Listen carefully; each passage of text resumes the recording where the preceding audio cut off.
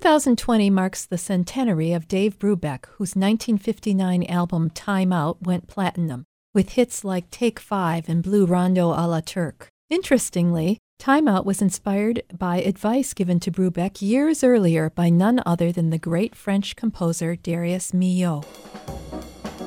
The road to musical success was not an easy one for Dave Brubeck.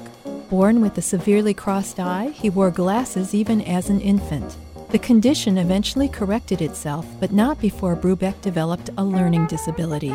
He simply, even as an adult, could not read music. He compensated by excelling in jazz improvisation.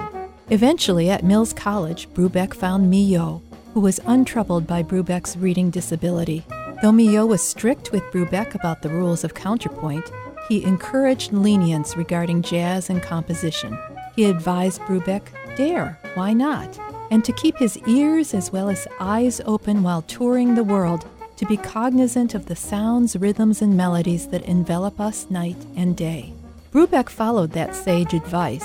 While on a 1958 State Department tour of Eurasia, he discovered the irregularly metered music of other cultures, and that was the creative inspiration for Time Out. Ironically, at the time, recording an album filled with unusual meters was thought to be financially risky. Audiences were used to dancing in 4/4 time, but 5/4, 7/4, or 9/8? The risk paid off handsomely. Years later, Brubeck claimed that Detroiters were the best when it came to dancing in unusual meters. Detroit was a great place to play in the dance hall, he said. Boy, they could dance in 5/4 time to Take 5. They could dance to anything we'd play. At WRCJ, we pride ourselves on presenting masterworks, whether they're classical or jazz.